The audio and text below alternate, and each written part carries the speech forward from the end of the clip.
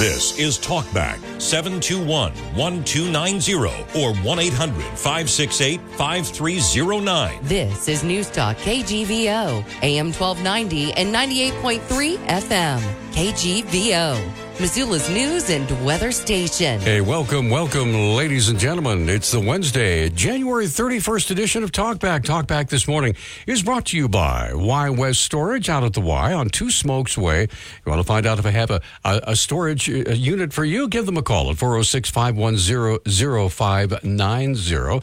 At Y West, they're making room for you. Phillips Janitorial, residential and commercial cleaning with no job too big or small. Here's their number, 260-6617.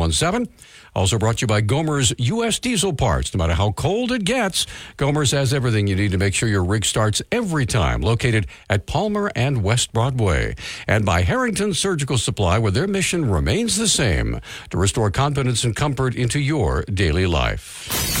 The views and opinions expressed on Talkback are not those of the staff, management, or advertisers. Well, hail, the gang's all here. First of all, we want to say hello to Nick Christensen, who doesn't have a microphone. Hey, Nick. All right. Joining us in the studio this morning, we have our county commissioners. This is County Talk, and we are privileged, surprisingly, to have all three of our commissioners here today. Dave was supposed to be on a flight, but... as you can look outside, pea soup out there. That's right. So the air guys say, "Hey, Dave, go be on your radio show." All right, our county commissioners here in studio. Of course, Dave Strohmeyer, Josh Slotnick, and Juanita Vero, and a special guest here in the studio, Missoula County Engineer Shane Stack. How are you? I'm well, thank you for having me. So we have a lot of things to talk about. So let's set the agenda. Dave, go ahead. Well, Happy New Year, everyone. Great to be here, Peter. And by the way, the phone lines are open at 721-1290. If you have a question from one of our county commissioners, they're here until 9 o'clock this morning, so go ahead. Yeah, so we have a lot of work going on in Missoula County and plans in the works in Missoula County related to infrastructure. And so for some time, we've been planning on having our Chief Public Works Officer, Shane Stack, in here to join us to talk about that topic. One emerging topic that many folks might be interested in is the recent bridge closure of McClay Bridge. And so we want to fold that into the discussion, the broader discussion of infrastructure in Missoula County and some of the other plans for bridges. This is the second bridge in the past few months that has been closed in Missoula County, wow. The other one being Boy Scout Bridge. Shane can talk a little bit about that also. And then, of course, I'm sure folks have questions about any other topic under the sun out there across the landscape of Missoula County. Absolutely. So let's get started talking about bridges. Obviously, you mentioned Boy Scout Bridge and now McClay Bridge. So what's going on? Since you're the chief engineer, so tell us what's happening. Yeah, well, big picture wise, I think we've got some old bridge structures that have probably been needed to be replaced for years now, but we also have limited resources, and so we always have to balance those needs, what we're spending our money on, and what we can and can't do. So now, there's only so much repair that can be done to an aging bridge, right? Sure, right. And when you start talking about Boy Scout, the current cost associated, in Seeley Lake. Yep, in Seeley Lake. We originally had an estimate on that before it was closed. Replacement cost is probably around $6 million. Because it is closed now, the original plan was to use the existing bridge as a work bridge, and now we're going to have to construct a whole separate bridge as a work bridge because the existing structure will not hold the heavy equipment to build a replacement bridge half at a time. So that's jumped up to over $11 million now. And so the cost to replace these structures is more than probably the county has resources to do. And let's jump to McClay. I think MDT's current estimate on that is probably in the neighborhood of, all in, $28 to $29 million. The construction alone, you're looking at $18 to $19 million. The county, at $1 million a year or less in revenue for the bridge program, we don't have the resources to replace all of these structures. And so you're looking for grants. Exactly. And we'll talk about the grants, I think. And it's important that, we take advantage of the federal funding that's available to us. To really, what that does is it extends our limited resources a lot further than they normally would be able to go. Shane, Can we just jump back to last Thursday and Sure. why? I mean, that closed so quickly on Yes. Thursday, and folks are. We have about, we'll pretty give you 30 essential seconds story. to explain, then we have to take a break. So go ahead. Why did the bridge close? Okay. McClay And Bridge. it will probably know need why more it than closed. 30 seconds. Okay. Well, we'll go ahead and take the break now. I'm getting my engineer saying, take the break. Okay. We're going to come right back. 721-1290 is our number. It's County Talk. It's been a while since we've had our county commissioners here in the studio. And Shane, thank you for sharing your time with us. We're going to come right back after this. Honey, would you? Freezing fog will continue to be a problem for the Missoula, Bitterroot, Mission, and Flathead valleys through Thursday and could be persistent all day long because of the strong high-pressure ridge. Very little wind to allow mixing. Where the sun does come out, though, in the afternoon, highs will once more climb to around 50 degrees. Overnight lows remaining in the upper 20s and low 30s. A weak disturbance will bring a chance of rain Friday, especially for northwest Montana, and that could lead to more freezing rain with light snow in the passes. That chance of rain climbs to 60% in Missoula by Friday night. Yeah, it's not Missoula, it's Missouri. Anyway, all right. Our county commissioners are here in the studio. It's County Talk. And joining us here in the studio, of course, we have Josh Slotnick, Juanita Vero, and Dave Strohmeyer, Shane Stack. Our county engineers here in the studio as well. Now, I know you have a specific question to ask Shane, which will lead to a very good conversation. Yeah, thanks, so please Peter. go ahead. This is Josh. I just wanted to kind of tee this up. First, I wanted to say we are keenly aware of the massive disruption this has caused to people's lives. People's lives are upended because of this. And the closure of the bridge, as abrupt as it was a shock to us as well. The state inspects bridges, and then we learn about it. And we learned about it in the same afternoon that everybody else did. And we are still absorbing that shock. So first, I want to express some empathy and concern for everybody whose lives were disrupted. Secondly, I want to reiterate some of the questions that I've been getting. I live in that neighborhood. So I've been getting hit with a lot of really reasonable, super on-point questions, and I kind of wanted to feed them to Shane, as he is our subject matter expert on this. People have said to me, didn't you see this coming? How come you didn't fix it years ago when it was cheaper? Why did you delay? Hand those to Shane. Hi, Shane. Go ahead. Well, and I think there's more questions than that, Josh, right? Yeah. Like, you knew about this. You knew that the bridge would be closed months ago, and why are you just springing it on us now, right? And so let's talk I didn't about know the bridge was going to be closed months ago. Right, exactly. So let's talk. Not that it was going to be closed. That's really, really different. Okay, go ahead, Shane. Yeah, let's talk about that. So MDT inspects all bridges across the state that are longer than 20 feet. And I think this is important, and I'm going to just throw like Prairie County out, for instance, right? They probably don't have the expertise and the ability to go out and inspect these major bridges, and they probably have many of them. So MDT takes that role on. So Missoula County fits there as well. So we rely heavily on MDT staff and expertise to come out and inspect those bigger bridges. McClay Bridge, for instance, falls in that category. They inspect the bridges every 2 years. They generally will give us a report. They actually give us a quarterly report on all the inspections that they do, and they say, hey, here's a list of repairs that we think you should be doing on the bridges that we've recently inspected. They also give us notification when they need to, or when we need to close a bridge, and when they're recommending that we close a bridge. And so last Thursday, I was given a call, probably a little after noon, with a heads up. You're going to be getting a notice that says that you're going to have to close McClay Bridge, so just be prepared. And at that point, we started scrambling to figure out, all right, let's get our communications folks on board and make sure that we're getting that message out. And then at 2:00, we get the formal notification, and then we were already by that time, all right, here are all the folks that we need to notify. And we sent that message out to make sure that we could get to everybody we possibly could in that short a time frame.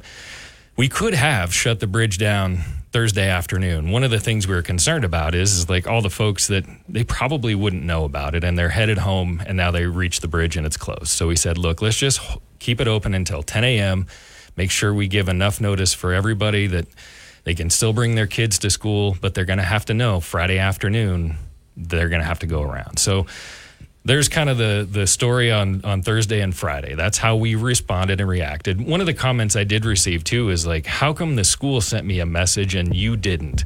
Well, I don't have everybody's phone number. I don't have their email. But you know who does? the schools have all the information for parents. And so we reached out to the schools and said, hey, let your parents know this is going to be closed, right? So we are taking advantage of the folks that do have the ability to reach out. It's not that we don't want to reach out. We just don't have everybody's contact. So there's kind of a long-winded story right there. Back to the inspection. MDT did the inspection in June of 2023, and then we find out in January of 2024. And one of the questions is, why did it take so long? And you knew, well, we didn't know. And so we reacted as soon as we received that information. And I would reach out to MDT and ask those questions. My guess is that that's just the normal process of digesting all the information, evaluating the information, and then making a recommendation, then communicating that to the local agencies. And Boy Scout Bridge is no different. I think that inspection was done probably, August, and then we find out in, September probably that, okay, there's potentially something wrong. We need to lower the load limit to 3 tons, and then in November, we got to close it. Probably a little bit different timeline for Maclay, but I would, I can't speak for MDT and their internal processes. I just can speak for us. Now, let me ask you this, and we're almost up against another break here, and we do have a caller waiting. When these inspections come around, do they ever call you and invite you out to join them during the inspection and talk with you during this, or is that they have their own schedule? They have their own schedule, and I suppose we could ask them to be on site with them, but never have gone out there. I think what was interesting is we were doing some work on Maclay last year, doing some repair work, and at that time we shared with the inspectors, like, hey, take a look at these stringers and the bearings on the west end.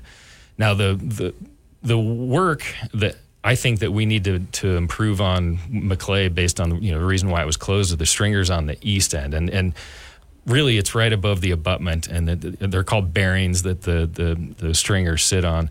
The stringers, or imagine an I-beam, if you will, the section loss is enough to where there's the potential risk that that's crushed if the load is big enough.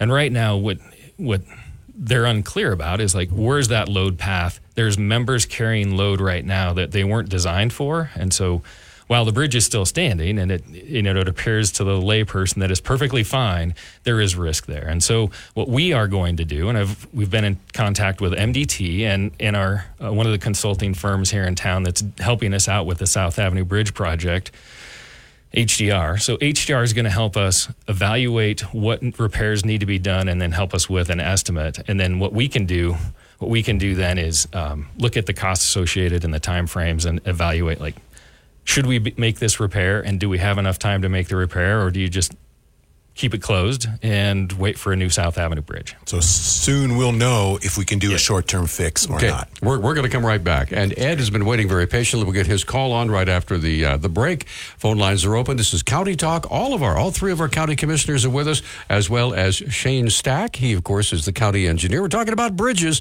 and we'll be right back after this. All right, crew, let's get her dug.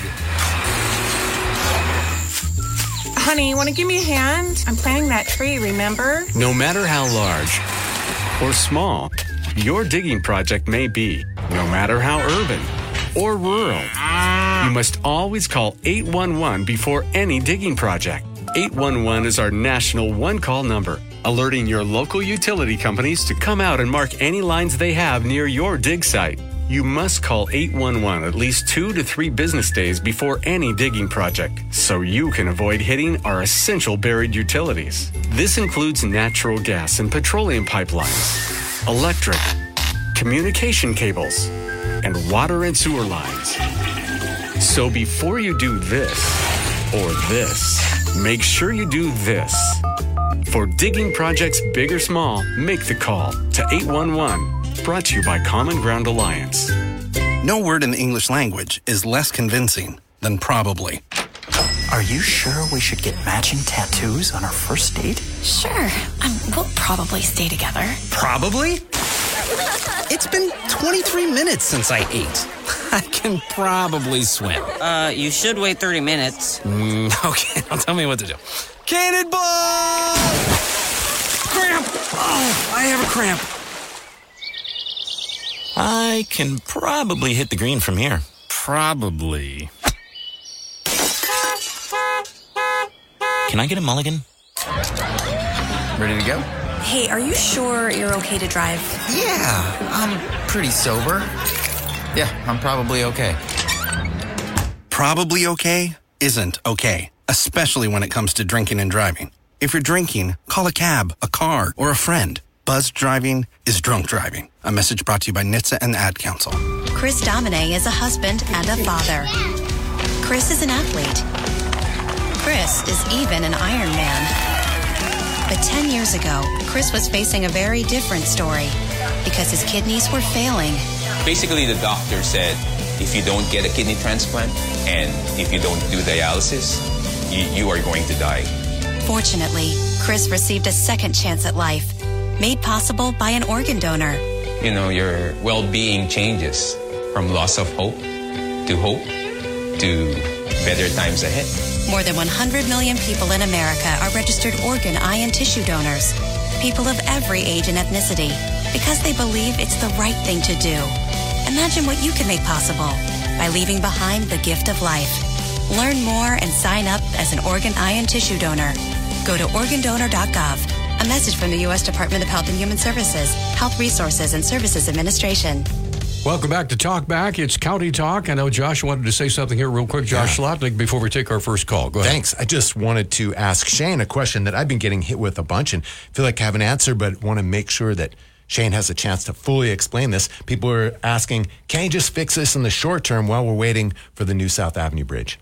Yeah, and I think we kind of touched on that. We can, and we'll know in the next 2 weeks what that fix is and the cost of that fix. And again, like I mentioned, we'll evaluate those costs and determine whether or not it's worth the time and money and effort to make the repair versus going forward with holding off the repair on the existing structure and just focusing all our efforts on the construction of a new bridge. And maybe that's a good segue. I don't know if you want to go to callers or if you want to just segue into where are we at with the South Avenue Bridge project. I would love to know that. Just real quick, 30 seconds. Yeah, we're in the midst of trying to complete the NEPA document, National Environmental Policy Act, and then there's also the National Historic Preservation Act, and both of those really are where we're focused on. We want to make sure that the documents that we complete meet the expectations and requirements of both of those acts. And we need to do that in order to be firmly stable if there are folks that are maybe disagree with the project in the future and may want to take other actions to stop the project, right? That process right now is with Federal Highways Administration. It's not that's not us. That's the federal government. Let's get to MDT. Let's get to the phones. Ed's been waiting the longest. Ed, thank you for your patience. You're on with our county commissioners and Shane Stack. Go ahead. Yeah, and thanks for coming on at 8:00 instead of 7:30. Those were surprises, and sometimes we'd miss some of your presentation. But this whole thing came up a few years ago when the state said it was in bad shape. And as I remember, they had some money they were going to contribute, but not to fixing up the old McKellar Bridge or building a new one with zigzag approaches, at that location. They wanted and would only fund a South Avenue extension. But the people in South Avenue rose up against it, and it never was done. So is the state going to re-up its contribution to this new South Avenue Bridge that they would have several years ago, maybe 4 years ago, maybe 5 years ago? Thanks. All right, Ed, thanks for the call. Shane. Yeah, Ed, time flies. So there was a study completed by MDT. Well, I think it was completed in 2012, 2013, and you're spot on with the recollection. There are certain efforts that would be funded entirely by MDT. One of those is the replacement of a South Avenue Bridge, and that is still the case today. The project is in MDT's tentative construction plan for 2026. It's fully funded. The county would be on the hook for about $37,000 in match. Other than that, it's all federal funding and state funding. So we're in a good situation there. It's just a matter of getting through the NEPA process, then completing all the pre-construction activities, which includes right-of-way acquisition, utility relocates, and all the engineering and design that goes along with that. And there's always risk of delay with those steps in the process. So there's no guarantee that it happens in 2026, but that's what we're shooting for. Could you just explain the assumption in the question, and thanks to the caller for that. Thanks, Ed. Is that monies were somehow turned away in the past, and things have stalled out, and now maybe we need to seek out additional funding, and that actually is not the case. Did we lose that window? No, we didn't. In fact, we got more money. Yeah, and we've got a draft agreement on the table ready for signatures as soon as the NEPA document is done. And when the project was, this thing's been around for a while. So Missoula County applied for off-system bridge program funding, which is managed by MDT back in 2002.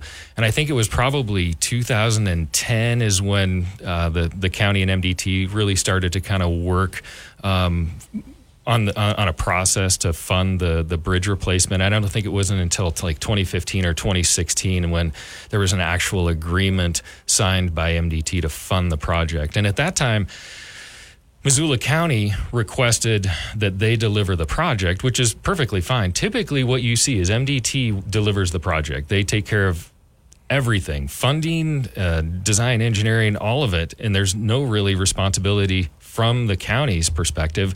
The only thing that the county has to do is provide feedback to MDT to make sure whatever product that MDT is providing the county and the locals there, they just have to provide the feedback to MDT so they know what they need to deliver for the locals.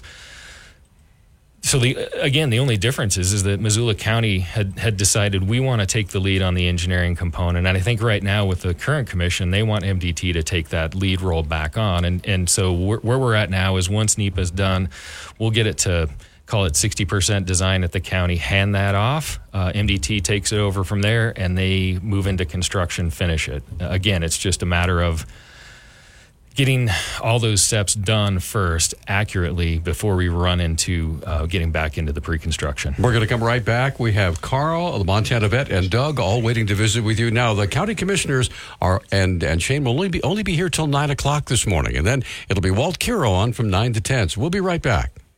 Freezing fog will continue to be a problem for the Missoula, Bitterroot, Mission, and Flathead valleys through Thursday and could be persistent all day long because of the strong high-pressure ridge. Very little wind to allow mixing. Where the sun does come out, though, in the afternoon, highs will once more climb to around 50 degrees. Overnight lows remaining in the upper 20s and low 30s. A weak disturbance will bring a chance of rain Friday, especially for northwest Montana, and that could lead to more freezing rain with light snow in the passes. That chance of rain climbs to 60% in Missoula by Friday night. All right, we are back on Talkback. It's County Talk. Let's redeem the time. We've got folks waiting on the line. Shane Stack and our county commissioners are all here. Carl, thank you for holding. You're on Talkback. Go ahead, sir. I got to admire you, Pete, for asking the ultimate question that you asked as I was thinking it. How come the county individuals, especially the highway commissioner, don't tag team with the state or federal inspectors?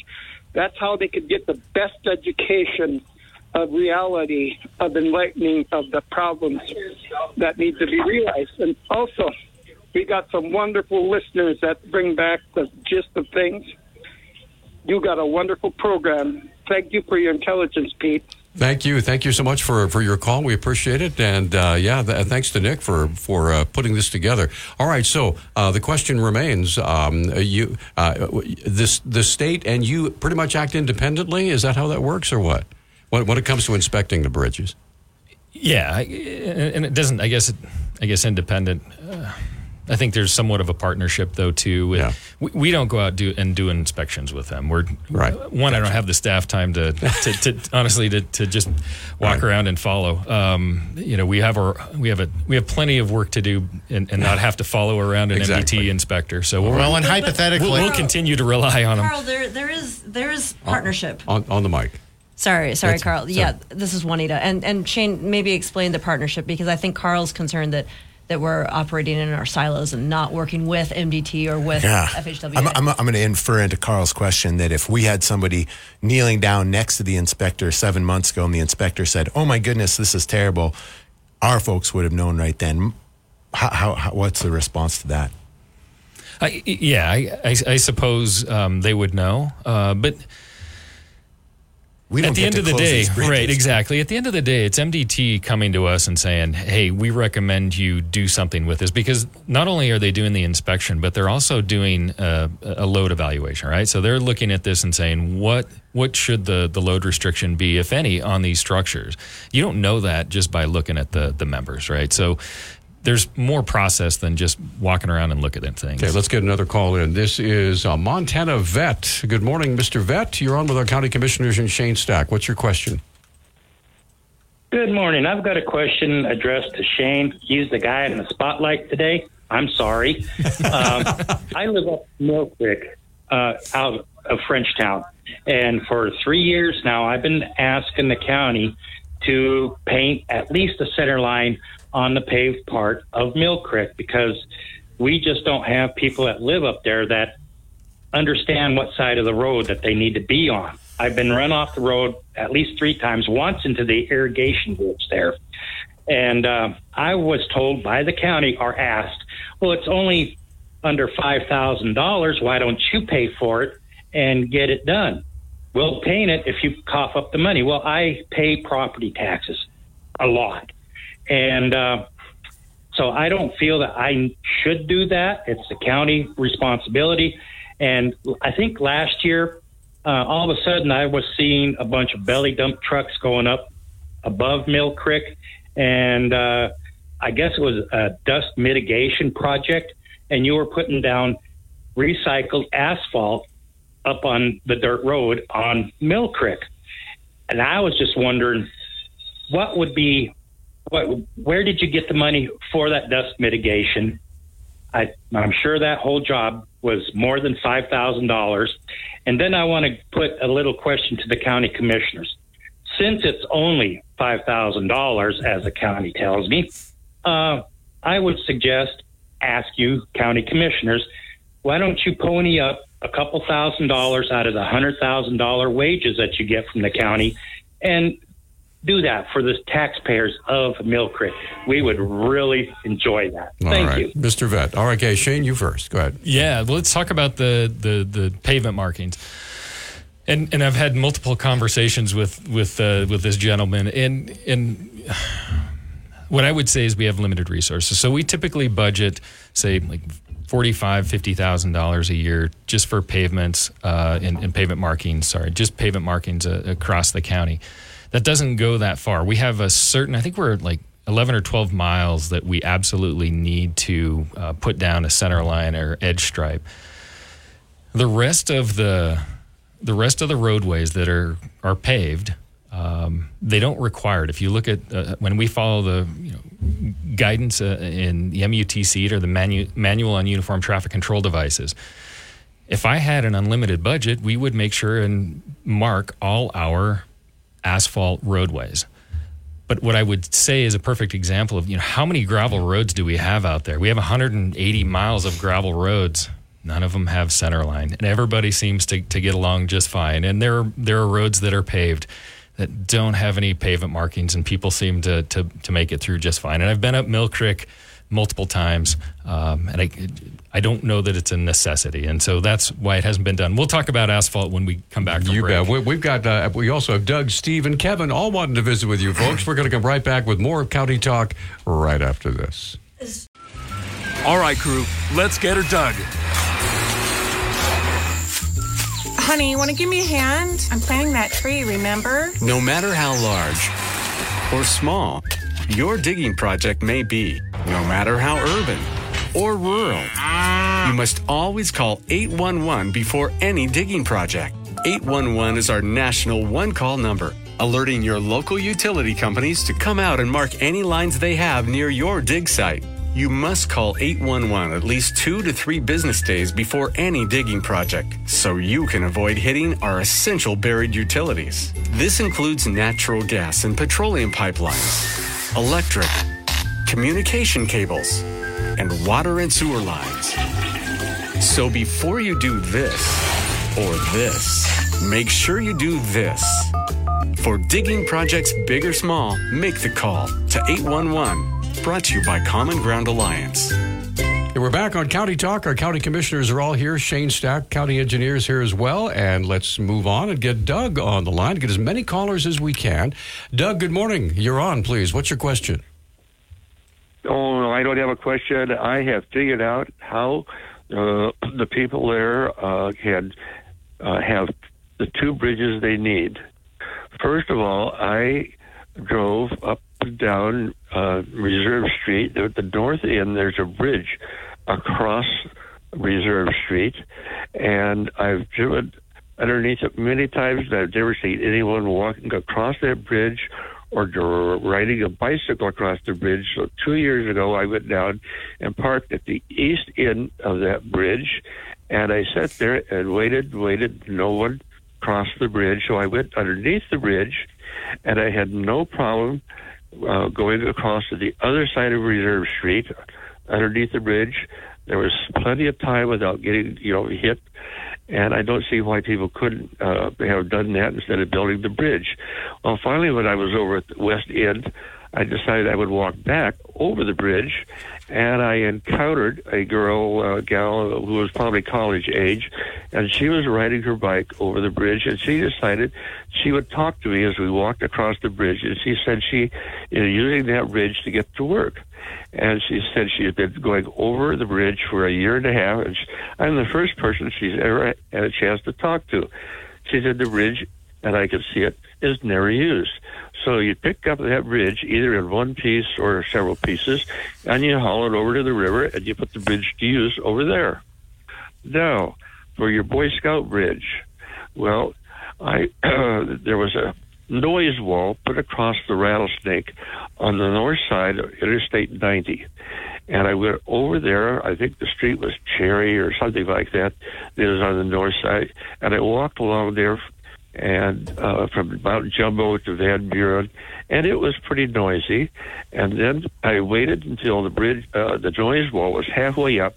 They started the noise wall at the base of Mount Jumbo, and they got halfway to Van Buren Street, and I went down there, and I stood there, and I could not tell any difference in noise reduction.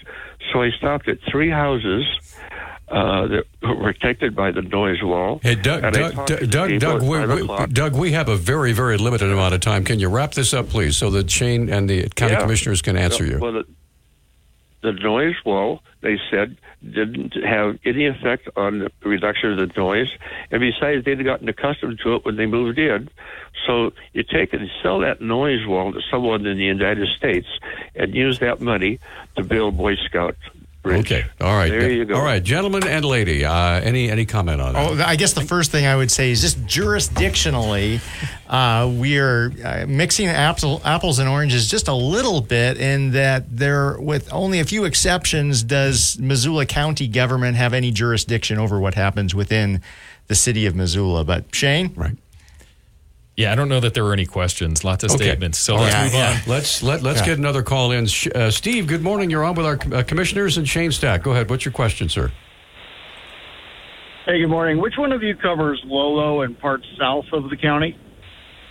The way it works with Missoula County is that even though the county commissioners need to live in a specific district, we don't divvy up responsibility. So all three of us handle everything in every square inch in Missoula County.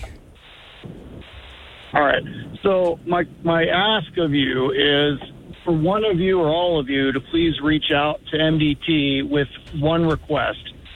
If you travel on Highway 93 south of Lolo, it is a regular occurrence to see accidents just south of Lolo. And importantly, there have been a number of fatal head-on crashes just in the last year south of Lolo. 2 weeks ago, a young man, a 15-year-old boy, was killed in one of these head-on collisions just south of Lolo.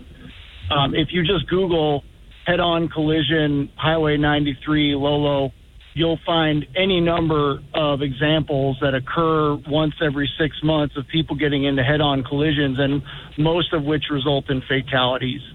I attended, there was a recent listening session for what to do about that section. I attended that and provided the same feedback, though I don't think anyone really took note, nor did I hear about any plans to do this. But what we need is a concrete barrier, just like we have in the S-curves, that separate those lines of traffic from northbound and southbound. You're talking about people that are driving that every day, hundreds of, probably thousands of cars every day, going right at one another, 65 miles an hour, sometimes more. And this problem and these unnecessary deaths could be solved so simply if someone would just, from MDT, would just authorize going down there with a few barriers, take it down to say, I don't know, it doesn't have to go all the way to Florence, but just at some point have it dissipate so that people could be reminded to stay in their lanes. How many more people need to die unnecessarily when such a simple solution exists? All right. So I'd really ask y'all to take action here and contact someone MDT and ask them to take action on this. All right. Thank you. Go ahead, Shane. Dave, if you wanted Shane, I think you should take this on. Shane stuff. So I think first, what I would say is we'll definitely pass along the message to MDT, and I know they are currently evaluating the corridor from Missoula all the way to Florence, and I think, boy, I worked for MDT for over 20 years, and early in my career, this was a segment that was constructed, and I would tell you this goes back to NEPA, and this is this is a long story, but when Highway 93 was being designed and you were going through the NEPA process, there were a lot of folks in Ravalli County that did not want to see growth, and there were certain segments of Highway 93 where really the compromise was, in order for you to get this highway constructed at the capacity that we know we're going to need in the future, you have to do it in such a way that it will not accommodate growth. Instead of doing things like zoning, and I don't know that folks in Ravalli County want zoning, so their mechanism was at the time to try to eliminate growth is just 4 lanes, some shoulders, but no turn lane, right? Or no barrier. So why I say this and why this is important, the same story on South Avenue, right? It's important for people to participate because the decisions that we make today through the NEPA process will impact what South Avenue, for instance, will look like in the future. So, and as far as Highway 93, though, we have been engaged with MDT on the very project that's looking at the safety issues that the caller mentioned. And they're well aware, too. Good to know. We're up against a break. We have Kevin and Jeff both waiting, and only a few precious minutes left in County Talk, and we really want to say thank you to our county commissioners and Shane. You guys are busy, and you came all the way down to the station to answer all these questions. We really appreciate it. We're going to come right back with more of Talk Back right after this. Some support that you're looking for from our community. Yeah, perfect. Thanks, Peter. Yeah, before we jumped into more questions, I wanted to make sure there were a few things we get to talk about. So we had mentioned some of the bridges in the Sealy, Swan, and Greeno area. So there are, 58 bridges that we are getting inspected by MDT every other year. So those are bridges that are longer than 20 feet, right? And so out of all those bridges, we have 5 that are load posted and 4 that are scour critical. And we've got a plan to try to address all of those bridges. Part of that plan right now is to replace bridges in the Sealy, Swan, and Greeno area. So the Sunset Hill Bridge over the Blackfoot is one of them. That's the old steel truss that goes over the Blackfoot. We've got a preliminary engineering report done for that. Riverview in Sealy Lake, that is part of this bridge bundle. Boy Scout Bridge that is recently closed, that's on the project list. Glacier Creek in Condon and Cold Creek in Condon. All 5 of those bridges, we are applying for federal grants to replace those bridges. The first one is RAISE. It's Rebuilding America's Infrastructure with Sustainability and Equity is what RAISE stands for. Right? Love those acronyms. Nice job knowing that. And frankly, it's the old Tiger or the old Build, right? So we've had these funding mechanisms used before in Missoula and Missoula County. The limit is $25 million on raise, and we've got some state funds. Senate, the last legislative session, Senate Bill 536 was passed. It dedicated $100 million to infrastructure across Montana. $50 million goes to bridges that need to be replaced, like right away across the state. Like for those counties like Prairie County that don't have the funding to replace those bridges. There is $20 million going to communities that have a population of 10,000 or less. There's $20 million going to quick fixes. Glacier Creek in Condon is one of those bridges that are going to receive probably in the neighborhood of $110,000 to do a quick fix on that structure. Then there was $10 million set aside for discretionary match. That was a competitive grant for the local governments. We submitted an application, and there was out of that $10 million, the most you could get was $1 million, and it was first come, first serve. We were able to get $1 million out of that, so that's part of our match for raise. So we've already got $1 million in the pot, and we're applying for $25 million more to replace those bridges. What we need is letters of support from anybody in those communities or in any community in the area that is interested. So if you would like, we would love a letter of support. You can reach out to me.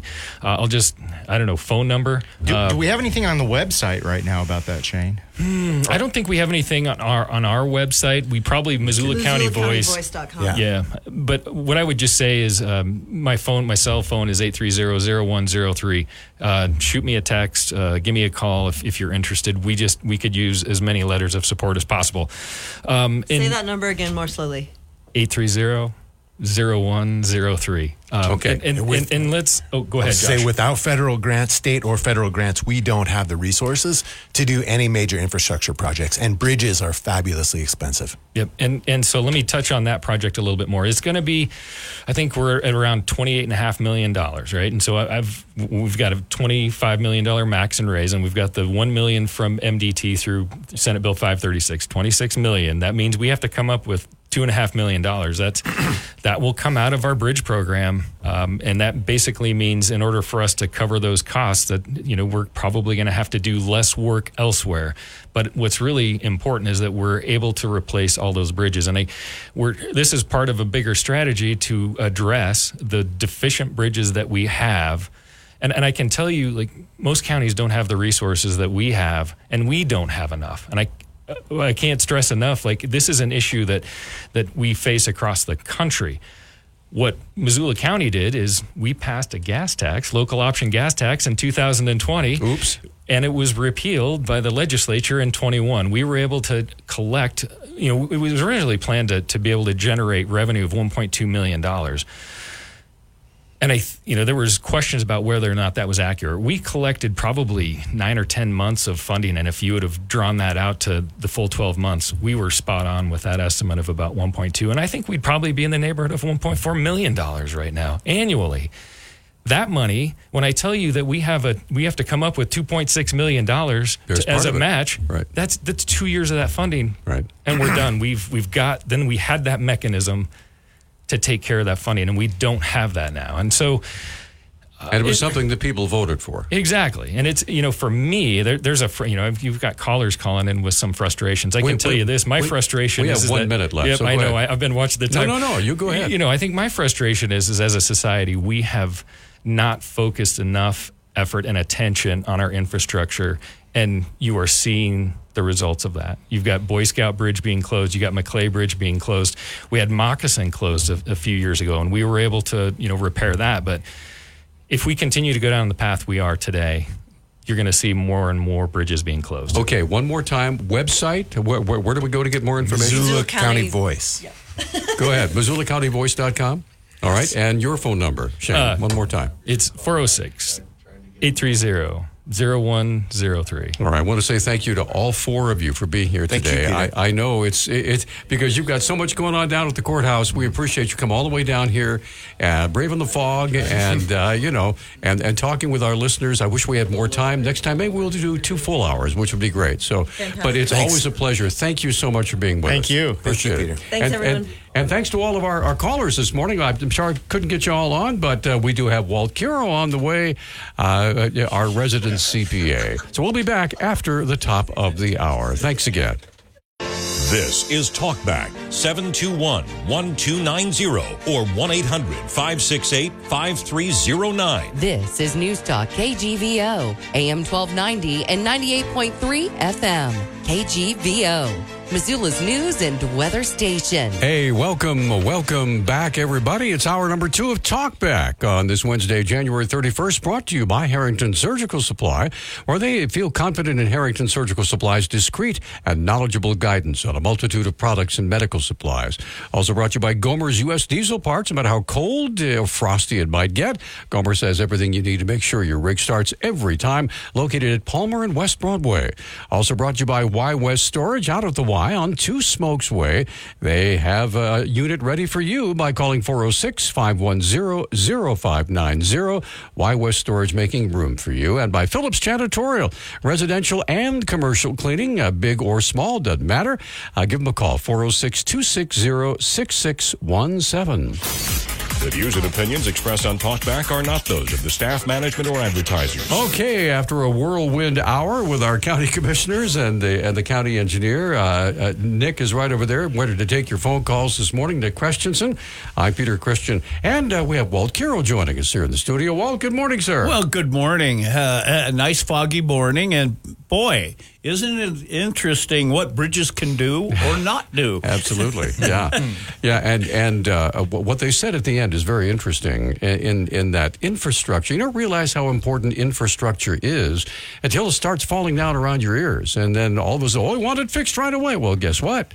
We probably could have done this incrementally over the years, but we didn't want to do it. So, yeah.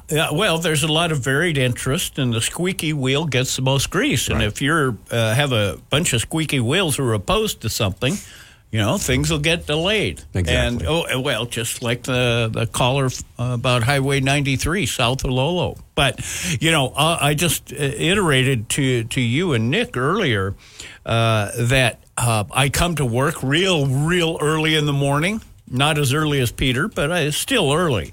And I have to stop at the stoplight now at the peak on Highway 93 because there's more traffic coming from that direction. So the light changes and, people on 93 get to stop so those folks can get in.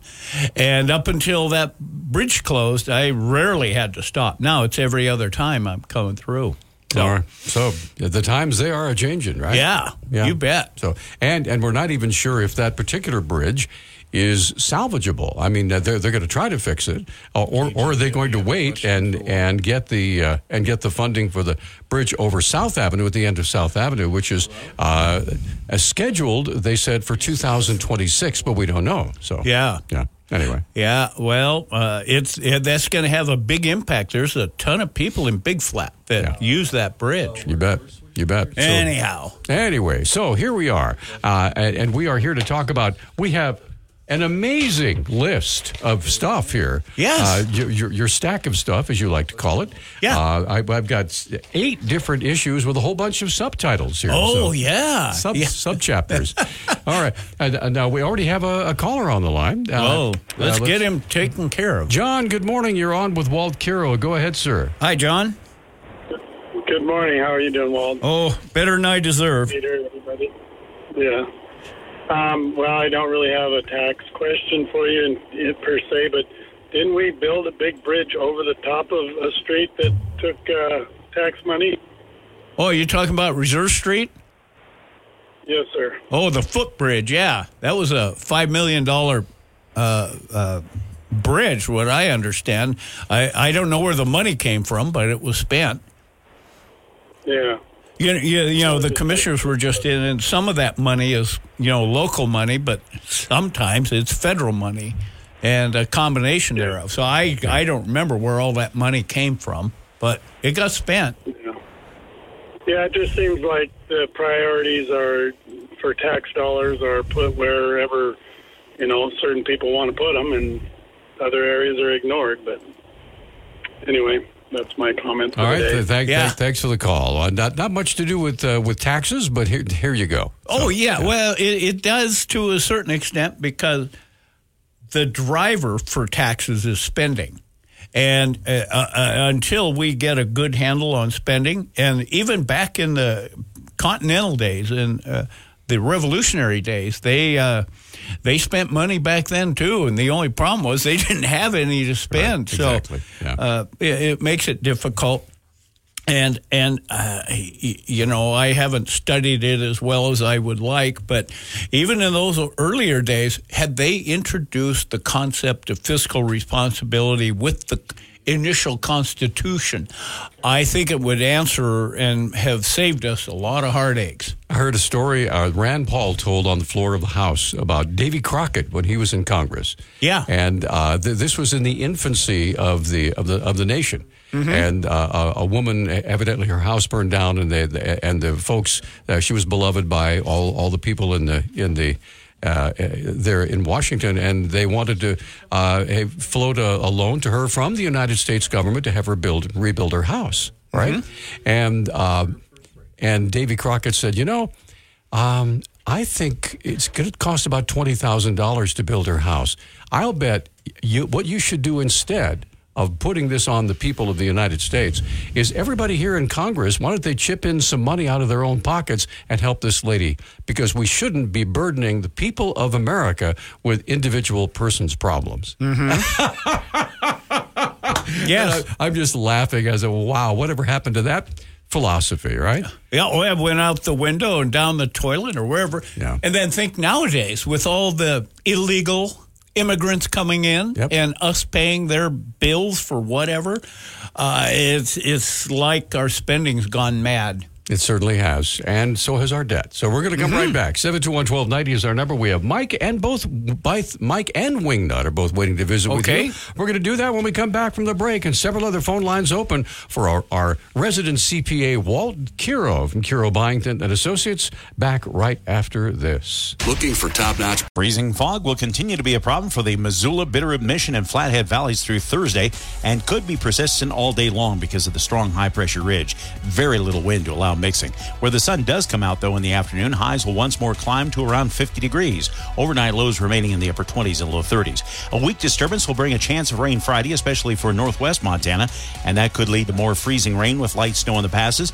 That chance of rain climbs to 60% in Missoula by Friday night. Okay, welcome back to Talk Back. 721-1290 is our number. Walt Kero joining us here in the studio this morning from Kero Byington and Associates, our resident CPAs. And we do have callers waiting, so let's jump right in and say good morning to Mike. Mike, good morning. You're on with Walt. Hi, Mike. Good morning, you guys. I got a question, of course. My wife is on Social Security income. Yeah. I've been told that you don't have to pay taxes below $25,000. Is that correct? As long as your non-Social Security income is below $25,000. That would apply if you're married, filing separate, or single. But since you are, I assume you would be filing joint, Mike. And if that's the case, then it's like about $35,000 of non-Social Security income. So I was going to ask you if we should be filing married but separately, but that wouldn't be the case then? Generally, like 90+% of federal taxpayers pay less when they file married joint than when they file married separate. And on Montana, it's different because Montana has a different tax structure when it comes to rates and so on. And so generally in Montana, you're better off filing married separate than joint. But the only way to know for sure is to actually do the return. And fortunately, I pay an ungodly amount of money for my tax software, but it does that function. It tells me what's the least expensive tax. Okay, so she has no income other than her Social Security. Sure, yeah. And so I'm trying to follow this, and I'm sorry, but so do I even need to count her income then if we file jointly? Yeah. You when you file jointly, you would include all of your income, all of her income, your Social Security, her Social Security, and see what happens after that. But generally, if you don't have much income other than Social Security, generally it's not going to be taxable, and you're not going to have any tax. But sometimes you might have 20, 30,000 of retirement income from non-Social Security sources, but even at that point, you won't have a tax, because your standard deduction is close to $30,000. Okay. So I don't think you're going to be in any trouble, Mike, unless you have a bunch of rental income or whatnot. No, the only income that we have is her Social Security and my work income. Uh-huh. And how much is your work income? About 34. Oh, okay. You're going to be right on the edge, and I think you'll be okay.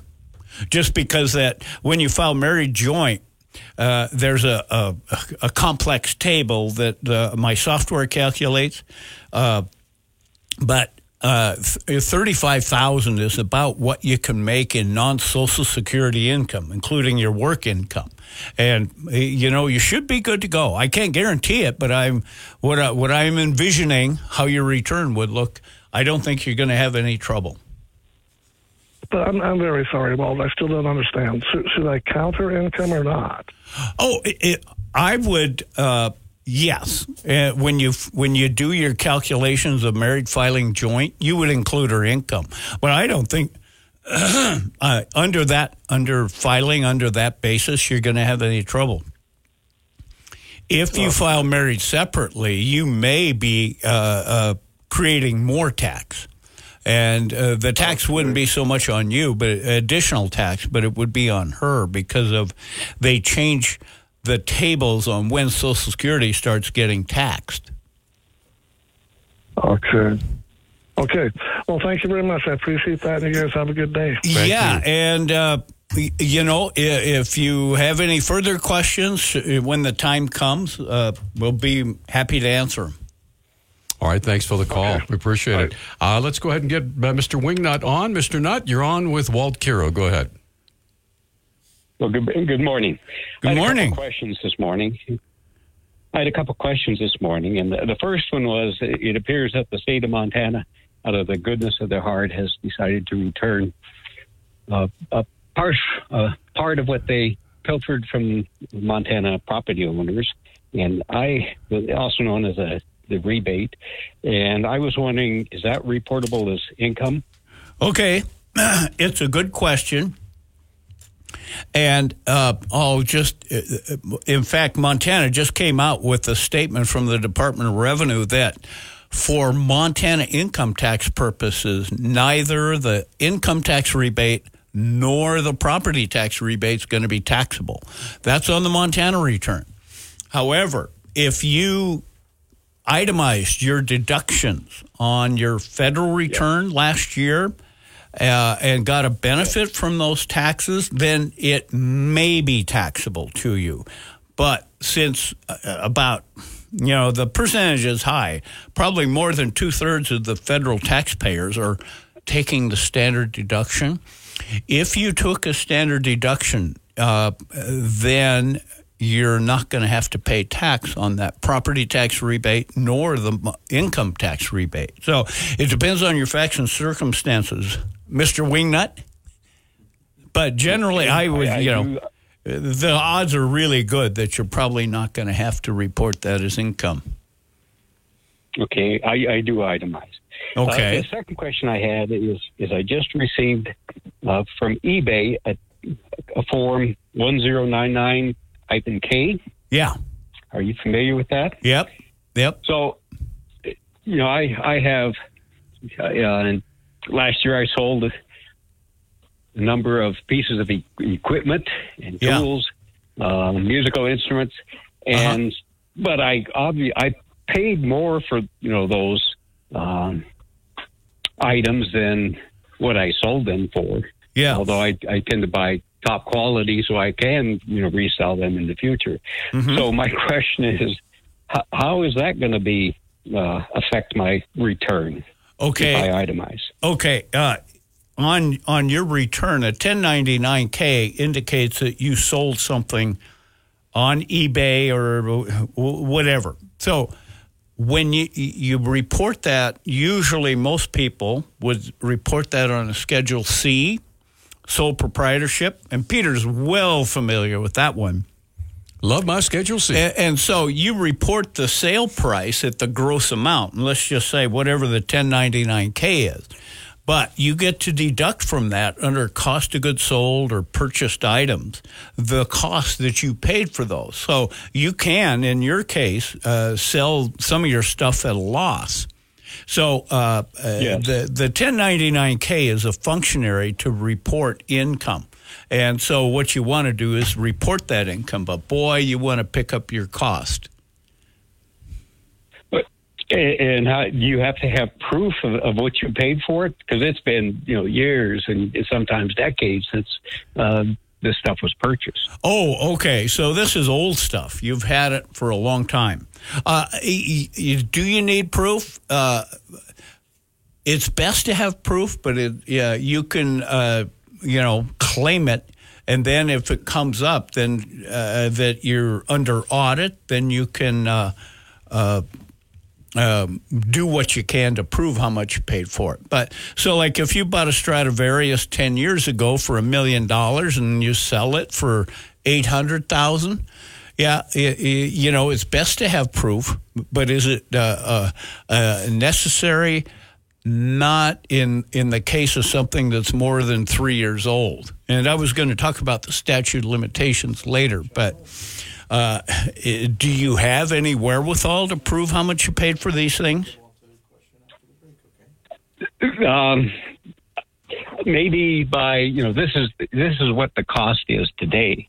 This is what, if I bought this today, this is how much it would be. Sure. If you understand that. Yeah. And if you don't have an invoice or a canceled check or a credit card statement that indicates how much you paid for that, you can write yourself a note and say, hey, on August 6th, 2001, right before 9/11, I paid X dollars for this. And here's who I paid. Okay. Mr. Nutt, we're way past a break. Thanks for the call. We're going to come right back. We have a call. You bet. We have a caller. We have a caller question when we come back, and all of our phone lines are clear. So you have a question for Walt? Give us a call. 721-1290. We'll be right back. Need to replace your Social Security card? In most states, you can request one online with a My Social Security account. A My Social Security account gives you secure access to your personal earnings history and benefit status. You can also get a proof of income letter, estimate and apply for benefits, and more. Save time. Go online. Open a My Social Security account at ssa.gov/myaccount. Social Security. Securing today and tomorrow. Produced at U.S. taxpayer expense. Okay, we're back on Talkback. 721-1290 is our number, 1-800-568-5309. Walt Kero joining us here in the studio this morning, our resident CPA from Kero Byington and Associates. Nick, we have a caller question. Please go ahead. Yeah, a caller wanted to know what's deductible and what isn't when it comes to health care in general. Okay, when it comes to health care, it gets very complex because we have a federal set of rules and we have a Montana set of rules. And I'll go with the easy one first. Montana, you can deduct 100% of your health insurance premiums, regardless of your income. And that's if you itemize. If you don't itemize, and if you're self-employed, you can deduct health insurance premiums to the extent of your net income from your self-employment. And that's true also on the federal return. On both the federal and Montana returns, you can deduct medical expenses out of pocket, including health insurance, if you itemize. And if you itemize, you can deduct them to the extent they exceed 7.5% of your adjusted gross income. Then, after you've calculated all your medical expenses and have a net deduction after the floor that you can deduct. Then you add it with your other itemized deductions, such as property taxes, mortgage interest, donations, that kind of thing. And then you compare your itemized deductions with your standard. And if you're married filing joint on the federal return, the standard deduction now is almost like $28,000. And so most people nowadays are taking the standard on the federal return because it's more beneficial. So, but the medical expenses, anything you pay out of pocket, the only medical expenses you cannot deduct are elective surgeries or cosmetic things and things of that nature. So, that's it in a nutshell. But it gets very complex. And that's why it's important to have somebody to talk to about it. Oh, yeah. All right. Let's get Lisa on the line. Lisa, you're on with Walt Kero. Go ahead, please. What's your question? Hi, Lisa. Well, good morning. It's kind of a little bit drawn-out question. I am standing to inherit some money from a property that my parents had in Berlin. And after all these years and after the Germany reunited, we received the property back and had to prove it, of course. And it has been just laying around. Nobody did anything about it until here just in the last few months. My brother is deceased. He lived in Germany. And his wife went ahead and now got the paperwork done, and it's supposed to be sold. And now if I get some money, which I suppose I should, then do I declare this as an income, or how would I go about listing this on my next income tax? Okay, Lisa, just as an aside, my wife and I and my brother-in-law were in Berlin in August. Had a wonderful time. But that being said... I'm glad to hear that. Yeah, that being said, let me ask you a few questions. Did you... Yes. When your parents died, or after your the last parent to die, is that when you inherited the property? My mother was still alive when she went to Berlin and different government agency and proved that she was the owner now of this property. My dad had been deceased already. Sure. Okay. So she actually was the original inheritor to this property.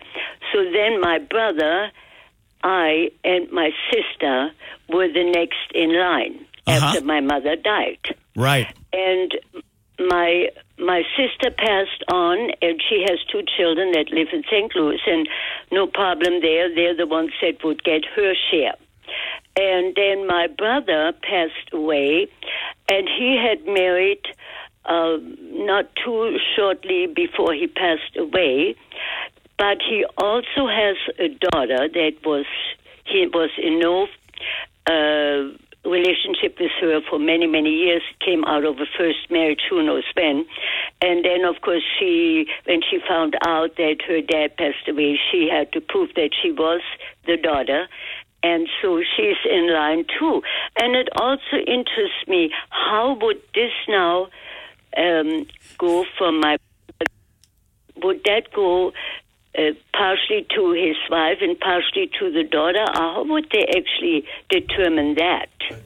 Tell you what, Lisa, here's what we're going to do. We're up against a break. We're going to hold on. Yeah. We're going to keep you on the line, and we're going to take our break, come back, and I know Walt really wants to answer this because he's smiling. So 721-1290 is our number. We're coming right back with Lisa's question. We also have Jeff waiting on the line and other lines open for Walt Kero, who'll be with us till 10 o'clock. Oh, fascinating inheritance issues, and Walt Kero joining us here in the studio, and Lisa's on the line. Go okay. ahead. I'm going to just get straight to the point. The bottom line is, Lisa, yes, you'll have to declare the sale of that property on your U.S. income tax return. The reason is Montana taxes the United States and Montana will tax you on your worldwide income. Okay. That being said, you declare your share of the sale price, but you also get to pick up at the date of death when your mom passed and you inherited your share of this property. The fair market value at the date of death becomes your cost. So, that greatly, in a lot of cases, greatly cuts down your tax bill on that. Yeah. And because over the years, the property over there hasn't declined either. It's probably gone up. Sure. But, And, but the other thing to take into account, whatever was, if you paid out of pocket to improve that property, you can declare that in your cost. Now, I'm sure the German tax authorities wanted their hair cut from that, too. Oh, I suppose. Okay, and when you pay the German tax on that property, you can claim that on your federal tax return as a credit. And so it gets very complicated. But the whole point is we try to avoid having two income taxes on the same income, whether it's German or U.S. Yeah, but it can be clarified then when the time comes. Yes. Yeah. Mm-hmm. Okay, I'll know what to expect. And like I say, it don't matter to me. I had given up on the whole idea of ever getting anything out of it. And if it's just $2,000, it's fine. And if it's more, it's even better. But I just wanted to know if I had to do that. Yes. Being said it was... Yeah. Okay, I thank you very much. Oh, thank you, Lisa. Nice talking to you. Best of luck, Lisa. Good luck to you. Let's get Jeff on the line. Yeah. Jeff, good morning. You are on Talkback with Walt. Please go ahead. Hi, Jeff. Hey, good morning, Walt. It's always a experience of a fortnight to be able to chat with you. Well, I appreciate the opportunity. Yes.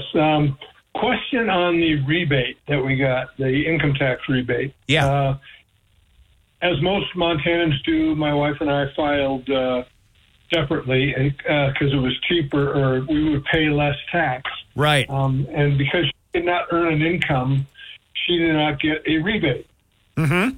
So, generally speaking, is it worthwhile to refile, filing jointly rather than filing separately, and pay an additional tax, but get more back in the rebate? I guess another way of asking the question is, how much extra generally do you think does a person have to pay in income tax to get the $1,250? Okay, Jeff, with that question, and I was asked that question back when these rebates were getting kicked out, I kind of hypothesized what would happen, and you could increase your tax bill and then get it rebated to you, but you're just going to tread water on that because you're not going to get any more than what you pay in. That make sense? No, I'm not tracking. Okay, if you went back and amended your return to increase your tax bill by filing a joint return, and this is all Montana taxes, and then you get a rebate, the amount of your rebate is going to be the same as the increase in your tax. And okay. And the state would probably, throw curves at you that would prevent you from even doing that. Not that it would cost the state anything except for the processing of the paper or the returns. I just didn't see a benefit of trying to do that. I wondered that myself, and I actually had a client ask me that question. And so, yeah, I didn't see. It was like treading water. A zero-sum game. So it's pay $1 more and you get $1 back. Yeah. Mm-hmm. Yep. Okay. Dang, I thought I could find my retirement with this, so I guess I'll have another plan. Yeah, I wouldn't count on it. All right. All right. Okay. Thanks for the call, sir. I think we have time to get Larry's call in before we take a break. Larry, thanks for holding. You're on Talkback with Walt. Go ahead. Yes, good morning. I was wondering, Walt, a couple shows ago, I think you talked about the changes to the Montana state income taxes. Yeah. And I'm getting ready to withhold my RMD for 2024. Yeah. And I wondered if that change would affect what I need to withhold for those 2024 state taxes? Yeah, I think it would, but just slightly. Here's what's going to happen in 2024 on the 2024 Montana tax return. You're not going to be able to file differently in Montana as you do with the Fed. So if you file joint on the federal return, you're going to file joint in Montana. Montana will use the same standard deduction as the federal. So, and then also they're going to drop the Montana income tax rates to like 4.7 and 5.9 instead of 6.75 or 6.9 now. So there will be a decrease of about 1%. So the answer to your question, Larry, is I wouldn't say you'd have to, but you could drop your withholding on the minimum distribution, but just slightly. Okay. Yeah. Okay. Great. Well, thanks so much. Larry, you bet. Larry, Talk thanks. to you later. You bet. Thanks for the Larry. call. Okay, that leaves all the phone lines free. If you have a tax question for Walt, get in, 721-1290. But you have a whole bunch of stuff here I'm fascinated by, especially when I see Hunter Biden and Joe Biden and Donald Trump and all that good stuff. You've been doing some research here. So, it's just thrown at us daily. We'll come back and hopefully get that, or better yet, your phone calls at 721-1290 with Walt Kero right after this. Welcome back to Talk Back, everybody. Good to have you along. Walt Kero joining us here in the studio this morning. Our resident CPA from Kero Byington and Associates, Joanne, has been waiting through the break. So, Joanne, good morning and welcome. Hi, Joanne. Good morning. I had a question about your required minimum distribution. Yeah. If you have several accounts, do you have to withdraw the minimum from each of the accounts, or can you just make one withdrawal? The answer is you can just make one withdrawal, but there's some caveats to that. And the caveats are all your IRA accounts or minimum distribution accounts in one brokerage account or one bank? Are they all in one house? No. Oh, okay. When they're spread out, it gets more difficult because then if you wanted to take it from just one IRA account, and let's say you have four, then the financial institutions that are the caretakers of those funds need to get coordinated, and some will do it and some won't. I have 3 IRA accounts, but they're all in one investment place, and I can pull the money out of one account to cover for the other 2 required minimum distributions. So the answer is yes in some circumstances and no in others. And so what you would need to do, Joanne, is call your broker from the account you want to take that money and say, hey, can I do this? And, you'll be off to the races once you get that answer. Okay. Well, thank you. Yeah, you're going to have it's going to be interesting. So call back and let us know what you find out. You bet. Joanne, thanks for the call. We appreciate it, man. Okay, so you brought us a big stack of stuff, and in lieu of a call, we'd love to have calls, of course. Yeah. But you got a whole bunch of stuff here, and much of it is very interesting. Oh, yeah. We talk about this fellow by the name of Charles Littlejohn. Right. He just this past week got sentenced to 5 years in prison. What did Mr. Littlejohn do? Well, he unauthorized fashion, disclosed tax records of Donald J. Trump and thousands of other taxpayers. And he was a subcontractor to the IRS. But he worked very diligently to hack the IRS information, even though he had authorization to get into it. So he hacked in, got Donald Trump's tax returns and thousands of others, and then started disclosing them. Wow. And so once they found out about that, they charged him. And I'm taking that's not legal. It's definitely not legal. Okay. In fact, any tax preparer right. who does it for a fee is required not to disclose. And if you do disclose, you get in trouble. Right. In fact, Peter, because I do your taxes, if you wanted to say, Walt, can you send a copy of my taxes to XYZ Bank or XYZ Mortgage Company? And I'll say, Peter, yeah, we'll be glad to do that, but I need to get a consent from you in writing before I can disclose that. Right. So, yeah, what this guy did, as the judge said, the judge who sentenced him to 5 years in the pokey, and by the way, this is a federal crime, so it's 5 full years. Yeah, 5 full years. Right. She said to him he was attacking our constitutional democracy and criticized the Department of Justice for only bringing up one count because he had done it to thousands of people. Wow. Yeah. So he kind of got off scot-free. I don't know, what star he was born under, but he got lucky on this one because he could have been in jail for the rest of his life. And some of that had to do with Hunter Biden, right? Not Little John. He was just... he was the one that did Trump. Yeah. Trump's taxes. Yeah, he did Trump. But the next guy, an attorney, it was Hunter Biden's attorney, Kevin Morris. And he was not only his attorney, but he became a cash cow for Hunter because he lent Hunter money to pay his taxes that he had underreported. So when Kevin Morris, just a week or two ago, was testifying in Congress because he was subpoenaed, he invoked attorney-client privilege 17 times. So the upshot of that is who knows what's going to happen here, but it's not good.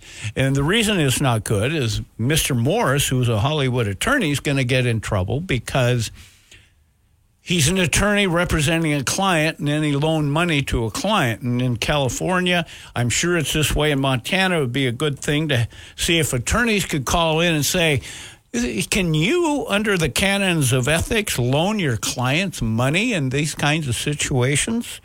I don't know those kinds of rules because I'm not an attorney, thankfully. And it's just that's going to be a big problem for Mr. Morris down the road. No. Will something happen to him? Probably not, but he'll probably get, his hand slapped. Is anything ever going to happen to Hunter Biden with all the tax situations that he's been in? Or does he continue to skip across the water like he's walking on water here?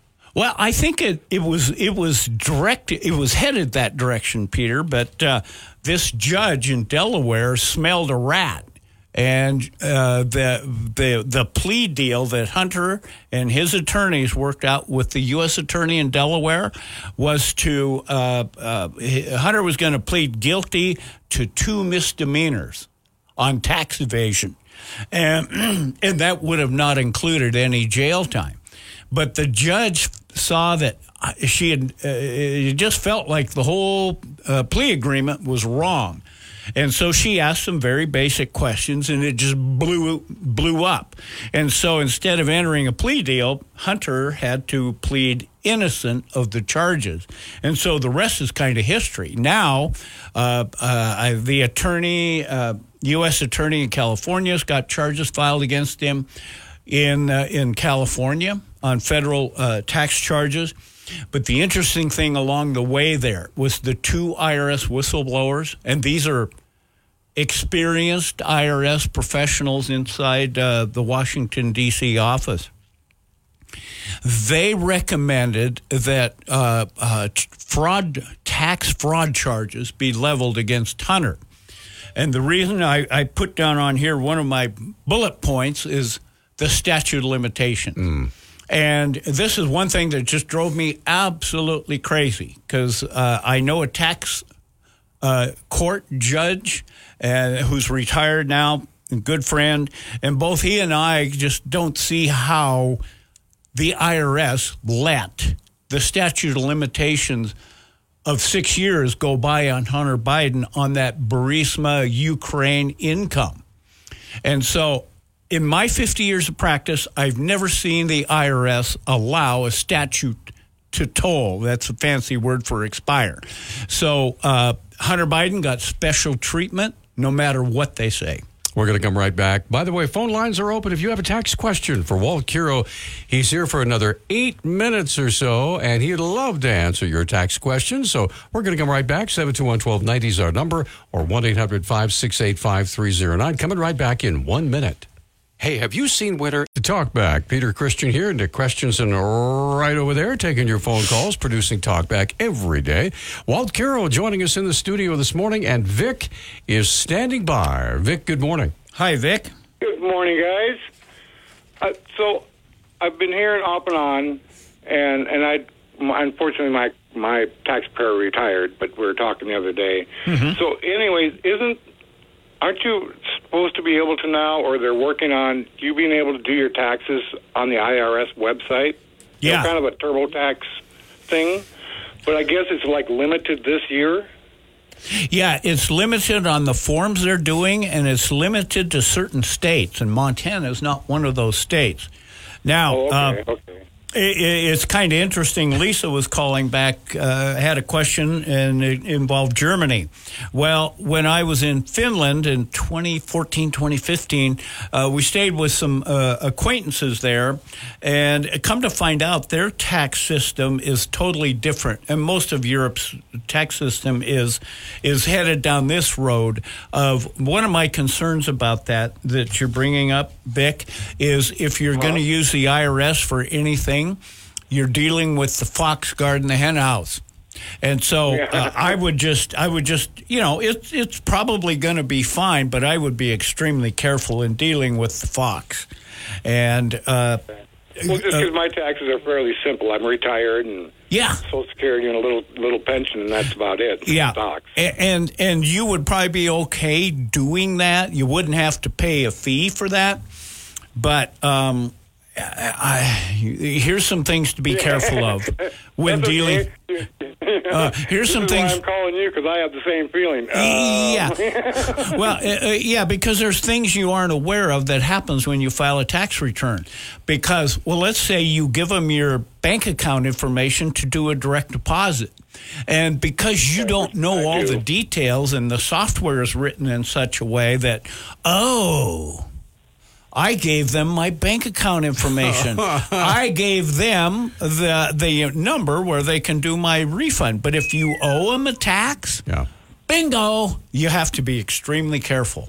And I see what you mean. Sure, okay. And those are things you just don't think of. Well, this is a good deal, free software. And then, dollars to donuts, if something can go wrong, it will. And once the IRS or the government has your money, then it's all kinds of mea culpas and mother may I get my money back. And it's not always easy. Like I can just see a text from or an email from the IRS saying, we've noticed that you're spending so much money on such and such and so and so. You might want to think about it. And I'm going, what? So anyway, I'm thinking, wrong. You don't get a refund. Here's your bill. Yeah, because right. Well, also, I wasn't even thinking about that, but Peter brought it up. Is you give them your bank account information to the IRS? Well, what if the IRS gives it to the Secretary of the Treasury, and he or she's got an agreement with the CIA, the FBI, the NSA, and all that other governmental soup kitchen. And it's like I just got done doing the census report. Yeah. I really hope a lot of this information doesn't get out there, even though you claim it. Yeah. Yeah. And but now, don't they have my account already from my direct deposits? The bank does. The bank does, but the IRS doesn't. The only way the IRS can get it is if they get a subpoena and come after your records. Right, yeah. Well, no, I mean, when I get a refund, it's just a direct deposit refund. Oh, yeah. Because I had asked her if I needed a PIN, and she said I'd have to actually make up a new PIN if that was the case. Yep. Mm-hmm. Hey, Vic, thanks for the call. We got to try to get one more call in before Good luck, Vic. Jerry, real quickly, we've got about a minute and a half. What's your question? Hi, Jerry. Hey, Walt. My question is the timing. When do you need to get our information to you best to get our taxes done? I'm down here. I've been kind of slow getting them and getting my 1099s down here in the warmer weather. Mm-hmm. So what is the timing to get that information to you to get stuff out? Well, usually the best time is by the end of February, but sometimes people don't get their brokerage 1099s and information like that. Usually by now you'll have your W-2s and your 1099-Rs for your retirements. And in fact, last week, my wife and I just got our Social Security statements. But usually by the end of February is when you're going to have everything, and that's an optimal time because we still have 6 weeks to get the returns done by that time. Right. So I would use February 29th this year as a guidepost. Thank you very much. Jerry, That's great. Thanks for the call, Jerry. Good luck, Jerry. Okay, so we have exactly 1 minute left in our time together. So that's just enough time to get some contact information for folks who want to maybe use you this tax season. Sure. We are at 269 West Front, downtown Missoula. And you can reach me at 406-549-2288. Again, 406-549-2288. We have a website, Kero Byington CPAs, and that is K as in Kero, B as in Byington. So KBCPAS for CPAs.net. So we appreciate talking to you. Always a pleasure. All right, so Mr. Nick, what's coming up on tomorrow's fabulous program, sir? We're going to do open phones for an hour and a half from 8 to 9:30. Wow. And then we're going to speak with non-invasive cardiologist Dr. Weiss from Community Medical Center about Heart Health Month. All right. From 9:30 to 10. Sounds good. So get ready, everybody. We've got open phones for, 90 minutes coming up